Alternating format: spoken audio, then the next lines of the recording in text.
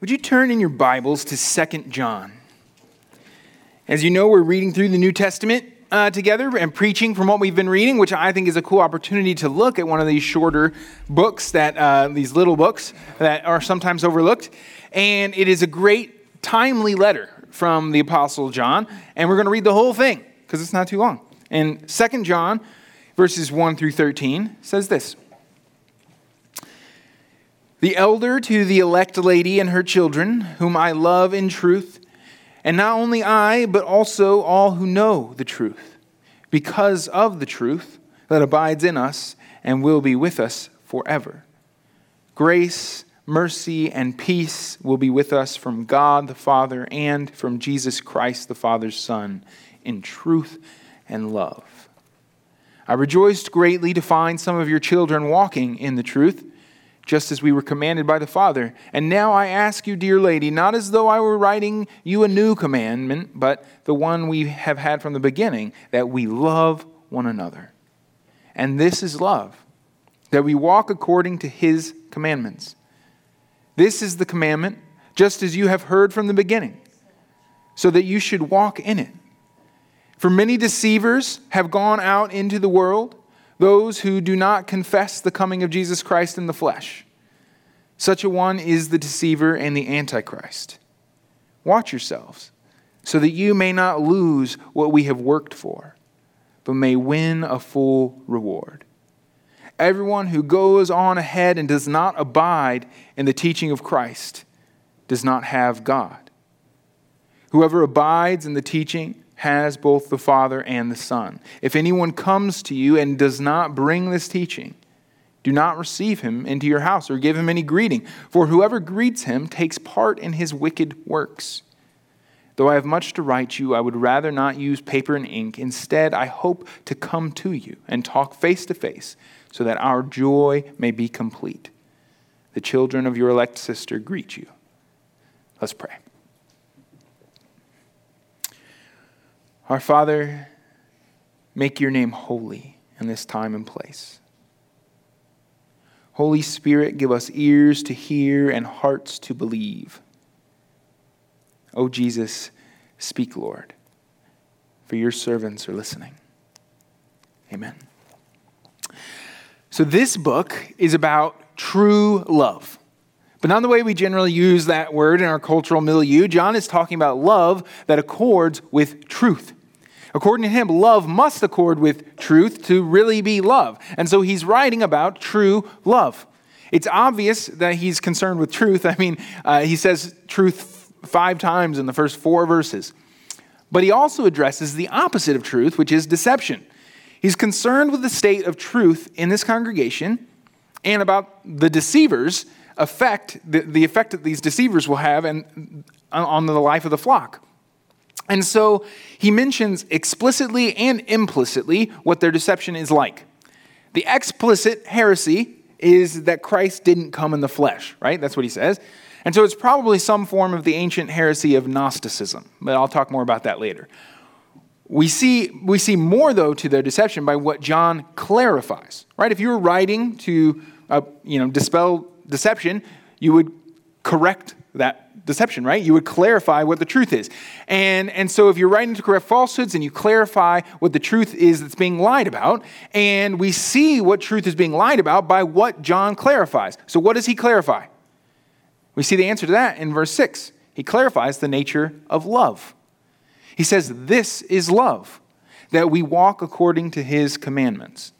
Which tells me that the deceivers are putting forth some other idea of love, untethered from God's commandments. Which is why I think this message is so applicable for us today. Because this addresses a prevailing and wildly popular lie affecting our society, that love can be, and in some cases must be, separate from the loving guidance of God. So we'll get to that. We're going to take the scenic route. Because there's some things that we have to address first, because John goes ahead and steals all of our attention and name calls in some pretty intense ways, doesn't he? He calls these deceivers antichrists. And when you say antichrist, some people's ears perk up and some other people's ears stop listening. Some people think, oh yeah, this is the good stuff. And some people think, oh, this is the crazy stuff. When really it's neither. It's just the normal stuff. And by normal, I mean the way of the world in our time. The truth that John taught us in the last letter, if you remember in 1 John, he said, "Children, it is the last hour, and as you have heard that Antichrist is coming, so now many Antichrists have come. Therefore, we know it is the last hour." And that's what he's saying here as well. In 2 John, he says, "Many deceivers have gone out into the world, those who do not confess the coming of Jesus Christ in the flesh. Such a one is the deceiver and the Antichrist." So John teaches that Antichrist doesn't just apply to a final figure, but to similar deceivers pervasive throughout our present age. There's like a little kid show my daughter watches called PJ Masks, and they're about superheroes. And one of the bad guys is this ninja, and all of his minions are these tiny little ninjas, little mini versions of him. It's kind of like that. And the part of the story of history that we are in is referred to as the last days. And all throughout this chapter of history, there are antichrists that are marked by deception. But it's been the last days ever since John wrote this letter.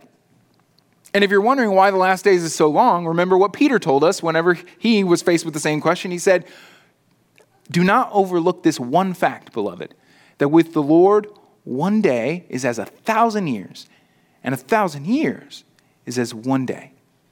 And so that means from God's perspective, which is the perspective that matters, I'll remind you, it's been much longer than from our perspective, and much shorter.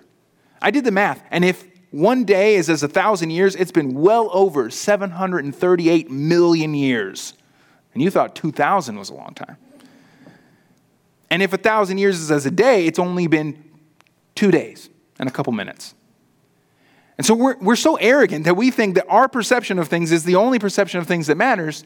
Not true. And we are in the last days. And as such, we deal with antichrist deception. It's the normal state of affairs. But the fact that it's normal doesn't make it less dangerous. He says, watch yourselves, right? In verse 8, that's what he says to the people in the first century. Watch yourselves. And that warning has stood throughout church history until today. Watch yourselves, lest deception creep in and distort and destroy your faith and your love. The term antichrist might be a little misleading if we don't actually look at the context, because when we think of being anti-something, we generally think of outright opposing that thing, don't we? Saying, that's no good, I don't want any part of it, and I don't think you should either. But that's not necessarily the way John speaks of being antichrist. It can include that, but it's not exclusively that. Antichrist, and how he uses the term here, right, speaks of denying key truths about Christ, to the point that they're essentially teaching about a different Christ. So for the sake of clarity, we should really think of it not as antichrist, but as anti the real Christ, anti-true Christ.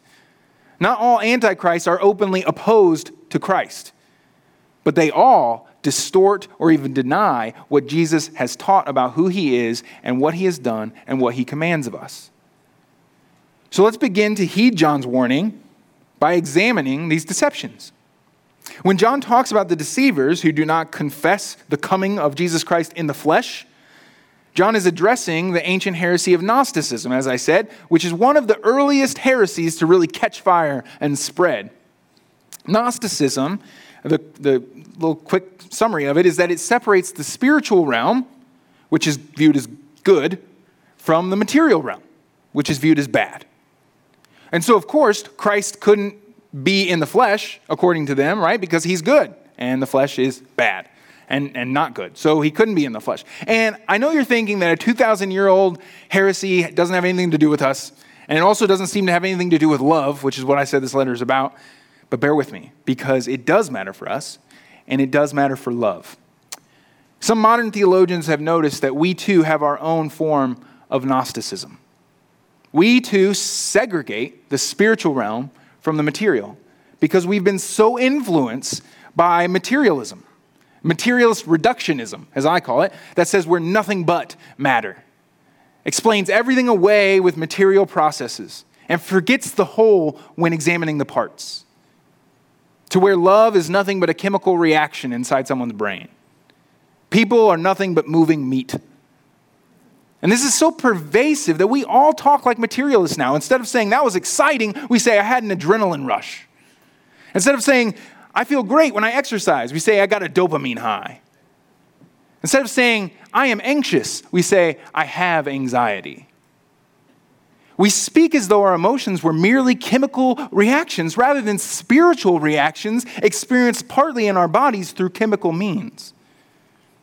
And we mix our materialism with our religion to have a modern form of Gnosticism, where we confine God to the spiritual dimension of reality and trust in the laws of nature to run the rest of the world on a daily basis.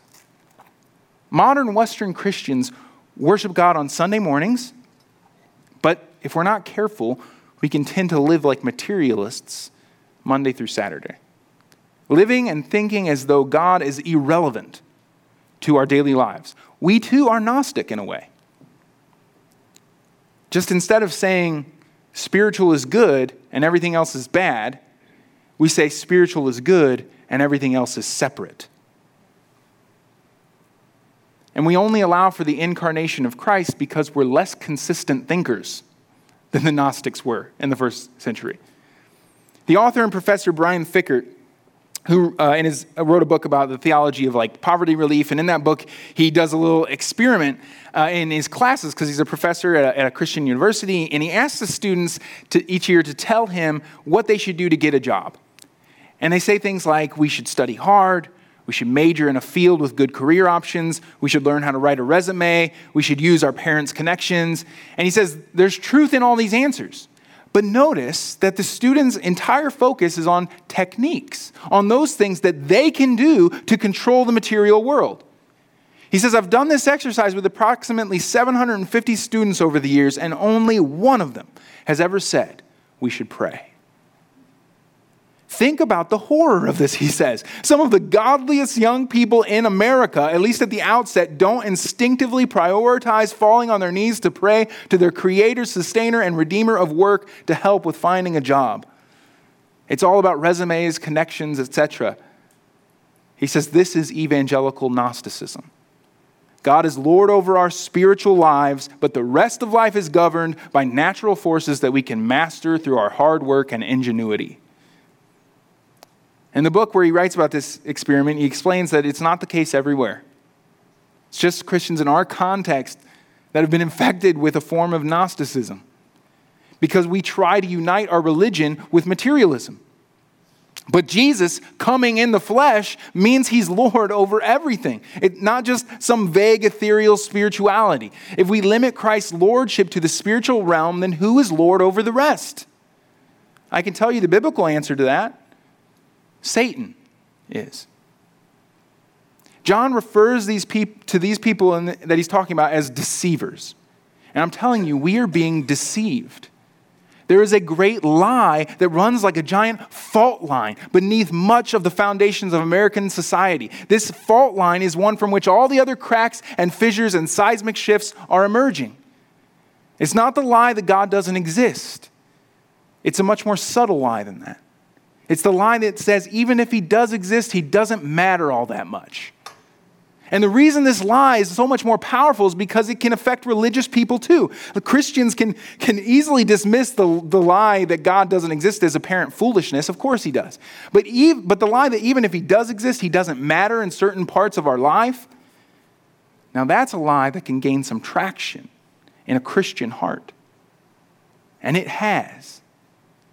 This lie has claimed so much ground in the hearts of Christians in our culture. Once you agree that Christ has little to do with one area of life, it's so much easier to give up another and another and another. This is one of the driving forces behind us starting Bethel Academy. Does God deeply matter in education? Amen. We are being deceived into believing he does not. And we're reaping the results of that deception. Christ is the integrating center of this reality that he has made. And he is the only hope for whole human beings. Amen. And our underlying assumption in all of life as Christians should be radically different from what we are always told in our culture in so many ways.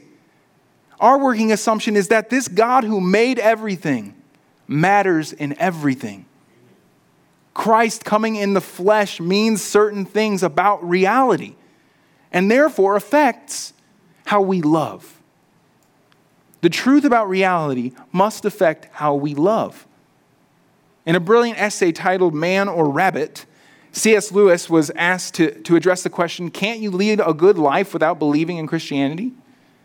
And I want to read you the whole thing, but I know I can't, so I'll just settle for reading you a big chunk of it. Because he shows how materialism simply can't lead to true love. He starts off by saying the question, can't you lead a good life without believing in Christianity, sounds as if it were asked by someone who says, I don't care whether Christianity is in fact true or not. But one of the things that distinguishes man from other animals like rabbits is that he wants to know things, to find out what reality is really like. And Lewis blames foolish preachers for always telling you how much Christianity will help you and how good it is for society, to the point that you forget it's not merely medicine. Christianity claims to give accounts of facts that tell you what the real universe is like. And knowledge of the facts must make a difference to one's actions. He gives an example saying, suppose you found a man to the point of starvation and wanted to do the right thing. And you had no knowledge of medical science. You'd probably give him a large, solid meal. And as a result, your man would die. That's what comes of working in the dark. In the same way, a Christian and a non-Christian may both wish to do good to their fellow man. One believes that men are going to live forever, that they were created by God and so built that they can find their true and lasting happiness only by being united to God, and that they have gone badly off the rails, and that obedient faith in Christ is the only way back. The other believes that men are accidental result of blind workings of matter, that they started as mere animals and have more or less steadily improved, that they are going to live for about 70 years, that their happiness is fully attainable by good social services and political organizations, and that everything else is to be judged good or bad simply insofar as it helps or hinders that kind of happiness. Now, between these two groups, there's quite a lot of things which these two people could agree in doing for their fellow citizens, like efficient sewers and hospitals and a healthy diet. But sooner or later, their differences of beliefs would produce differences in practical proposals. Both, for example, might be very keen about education, but the kinds of education they wanted people to have would obviously be very different. Again, where the materialists would simply ask, will a proposed action increase the happiness of the majority? The Christian might have to say, even if it does increase the happiness of the majority, we can't do it. It's unjust. And all the time, one great difference would run through their whole policy. To the materialist, things like nations and classes and civilizations must be more important than individuals, because the individual only lives for 70-odd years and the group could last for centuries. But to the Christian, individuals are more important, for they live eternally, and races, civilizations, and the like are, in comparison, creatures of the day. The Christian and the materialist hold different beliefs about the universe. They can't both be right. The one who is wrong will act in ways which simply don't fit the real universe. And consequently, with the best will in the world, he will be helping his fellow creatures to their destruction. End quote. Thanks for sticking in there. The point is this. If we live and we think in Gnostic ways, segregating Christ and spirituality to separate realms, then we're simply living and thinking out of step with reality, because that's not the truth about reality. And the truth about reality is that Jesus Christ is Lord. So we will inevitably live and think poorly when we live out of line with that truth. We will live out of step with the true nature of things, which will inevitably lead to negative results. And this includes love and how we love others. Here's what I really hate about materialist reductionism. Besides the fact that it's sad and it's boring, what I really hate is that when you reduce the world, you'll reduce people. You will. This is why you see people as awkward, boring inconveniences in your life, because you reduce them to something less than they really are. And true love requires taking people seriously as a soul-body unity that will endure for eternity, which is a living image of the Creator of all things. This is why tolerance has taken the place of love in our modern discourse. Amen. Because we've reduced our fellow man, and you can only tolerate dull, temporary dunces. But you can love holy, eternal souls. John Piper has given us a great gift in recounting a list of resolutions that his English professor in college presented as foundational for mental and spiritual health. That professor was named Clyde Kilby. And the list of 10 resolutions are in large part counteracting the materialist reductionism of our day.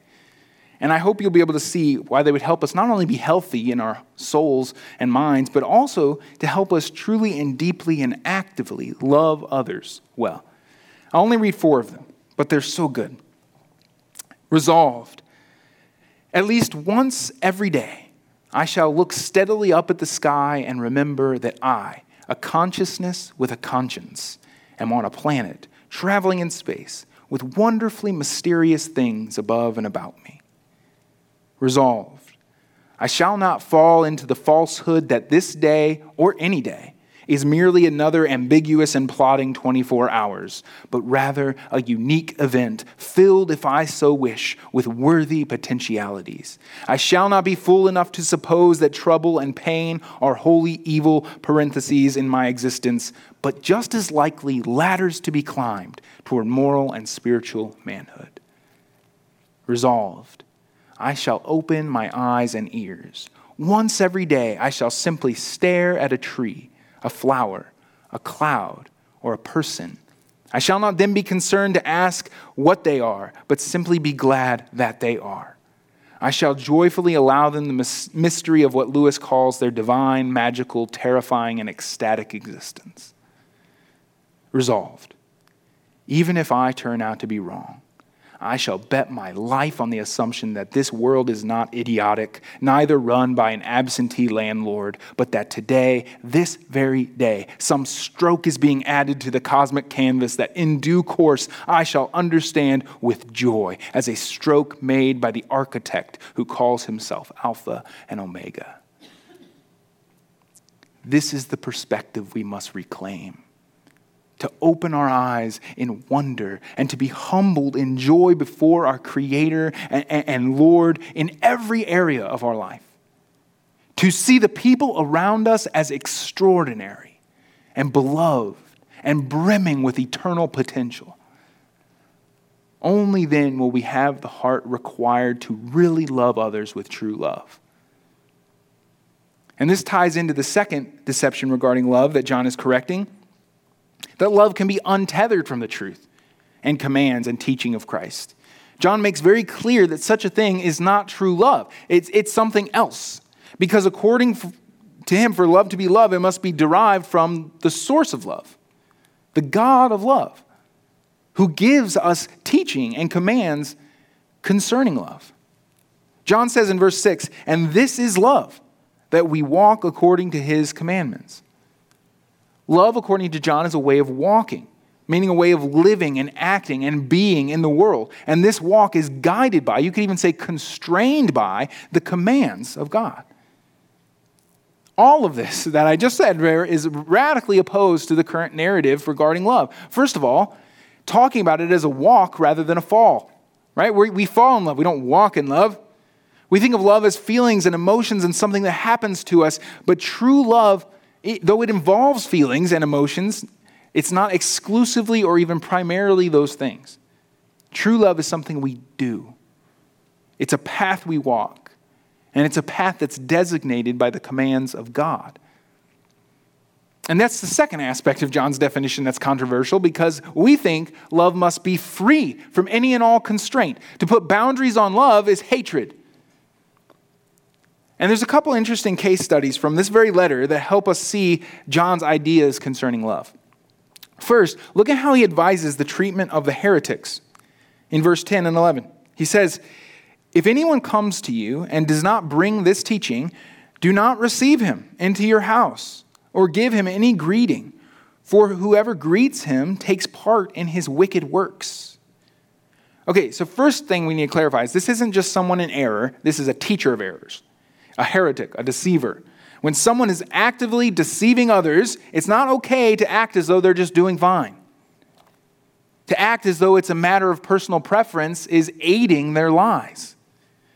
To love them, quote unquote, by welcoming them and greeting them when they are engaged in their deception is to effectively condone what they're doing.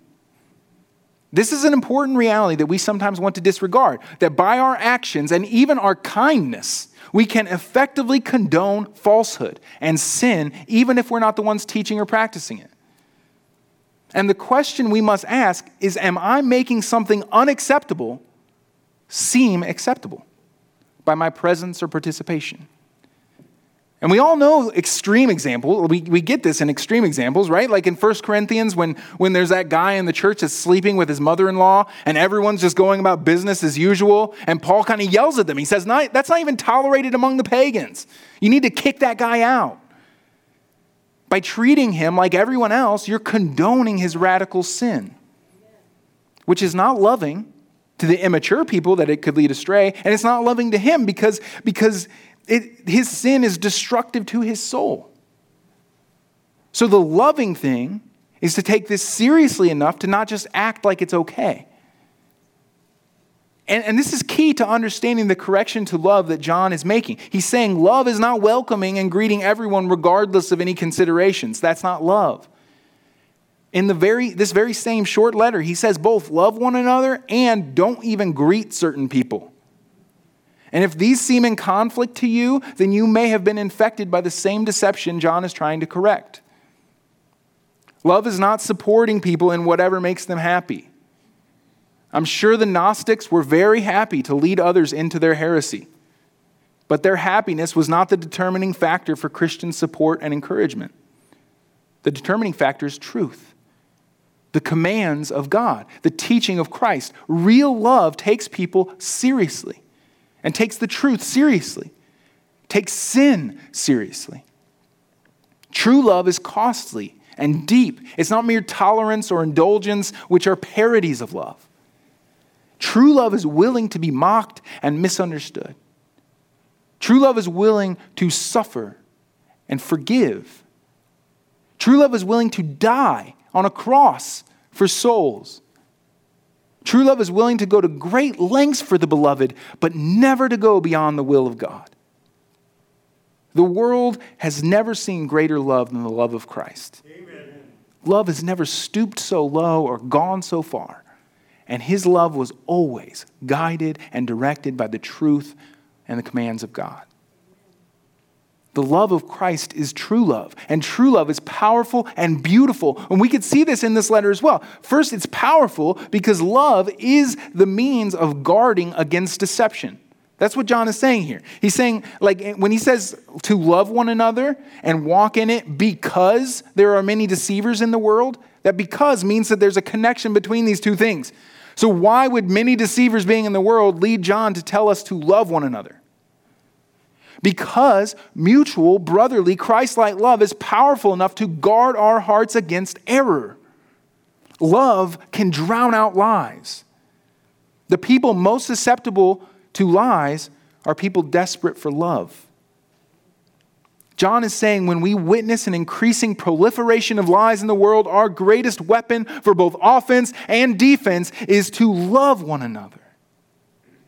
More than we need arguments and sophistication and respectability, we need love. Love for one another. Christian love. I'm not talking about loving your enemies or your neighbors right now, because that's not what John is talking about. I'm talking about loving your brother and sister in Christ. This is almost downplayed in some Christian circles as being cliquish or insular, but it is not cliquish or insular to love your family. It's vital. A family that doesn't love each other will not be equipped to love their neighbors well. And we are a family in Christ. It is right and good and natural and healthy and imperative to love one another with great love. When we begin to love one another with the love of Christ, it will guard our hearts in truth. We are safe when we are wrapped in love. The love of Christ experienced through the love of the body of Christ, that protects us. And what's that love like? Well, John shows us one of the more beautiful and blessed aspects of it that I love, which is vicarious joy. Look at verse 4. I rejoiced greatly to find some of your children walking in the truth, just as we were commanded by the Father. Now, the Apostle John is not prone to use empty words as many of us are. When he says he rejoiced greatly, he rejoiced greatly. When he came to the awareness of these children of God living in the love of God, walking the walk, talking the talk, he truly and deeply and greatly rejoiced, had joy in his soul. This is a hallmark of love. Rejoicing in the lives of others. Seeing that the blessedness of someone other than you, and that bringing you joy. This vicarious joy is key to the perfect and gigantic joy of heaven. Because all of us will be rejoicing not only in our own blessings in heaven, but in the blessings of everyone around us. Think of how much, I'm trying to think about it. Think of how much bigger your happiness would be if you had the same amount of joy in the blessings of others as you do in your own personal blessings. It's hard to imagine. But that is what heaven will be like. And before we even get to that unimaginably happy existence and the perfection of heaven, we get a taste of it here and now when we really love one another. This is what people are usually trying to say whenever they say, I'm proud of you. Right? They usually aren't proud. They're usually trying to express this idea of vicarious joy, which is the fruit of love. Sometimes they are proud when they've tied up their self-image in this other person, which sometimes happens. And then saying, I'm proud of you should be more of a confession of sin rather than praise. But in the majority of cases, it's not really pride. It's love being expressed. It's just one of those idioms that got established with the wrong word, and it's probably too late to change it. Because in our laid-back culture, it sounds too formal to say, I rejoiced greatly at your blessed success because of my deep love for you. But that's what we're trying to say in our own really lame way. When we love someone, we long for them to flourish and thrive and live good lives. And we believe the greatest life is one wrapped up in the life of Christ. So when we see evidence of his Spirit in the lives of others, it leads us to greatly rejoice. The Spirit within us resonates with the Spirit within them, like when the preborn John the Baptist leaped for joy in the womb whenever he came within feet of the preborn Jesus Christ. Love leads to joy. The Apostle Paul said, rejoice with those who rejoice and weep with those who weep. In other words, true love, it makes you really care about more than just yourself. To be spiritually invested in the lives of others. And this is honestly a good gauge of love too. Like telling you if you're actually loving another person. If something great happened to them, would it fill you with happiness? Or would you not really care that much? Love is incompatible with apathy. And it's incompatible with envy. As the famous chapter on love in 1 Corinthians 13 says, love does not envy or boast. It also says it rejoices with the truth. That's what John is doing here. He's rejoicing with the truth in the lives of the saints. He's loving them. In verse 1, he says he loves them in the truth. And notice how he closes the letter down in verse 12. Though I have much to write you, I would rather not use paper and ink. Instead, I hope to come to you and talk face to face so that our joy may be complete. To see them, to be with them is joy to him. That's a part of the beauty of love. Love is the path to fullness of joy. Jesus taught this explicitly in John chapter 15. He said, these things I have spoken to you so that my joy may be in you and that your joy may be full. This is my commandment, that you love one another as I have loved you. Greater love has no one than this, that someone lay down his life for his friends. Jesus promised us his own complete joy as we love with his kind of love. And Jesus loved us by laying down his life for us. Again and again, we're told this. Ephesians 5:2, Christ loved us and gave himself up for us. Ephesians 5:25, Christ loved the church and gave himself up for her. Galatians 2:20, he loved me and gave himself up for me. The Bible is clear. He loved us and therefore he gave himself up. The driving force was his love, but also there's another driving force. The Bible says in Hebrews 12 that it was for the joy set before him that he endured the cross. Jesus has loved you, and he loves you still. because he loves you and he wants you to rejoice with his own joy. He has called you to love with him, to love like him. And this love will cost you, but it will be worth it. It cost him, didn't it? Amen. But it was worth it because his love has secured your eternal reward. And this is why we must abide in his teaching. As Peter said, he alone has the words of eternal life. He is too precious to neglect. At the end of verse 9, John says this astounding statement. Look at it. Whoever abides in the teaching of Christ has both the Father and the Son. You may have the fullness of God. You may be united to your Maker and Master in all his abundant joy and love by trusting in Christ, abiding in his love and truth, in his true love. Let's pray. Holy Father, thank you for loving us. Thank you for loving us with true love and calling us to true love, so that we may have fullness of joy. Keep us all in the truth. Make us walk in the truth and walk in love. Guide us and guard us. Give us courage and wisdom in these last days. Help us love you more and love others as you love. To love with the true love of Christ, in the loving truth of Christ. We pray with him. Amen.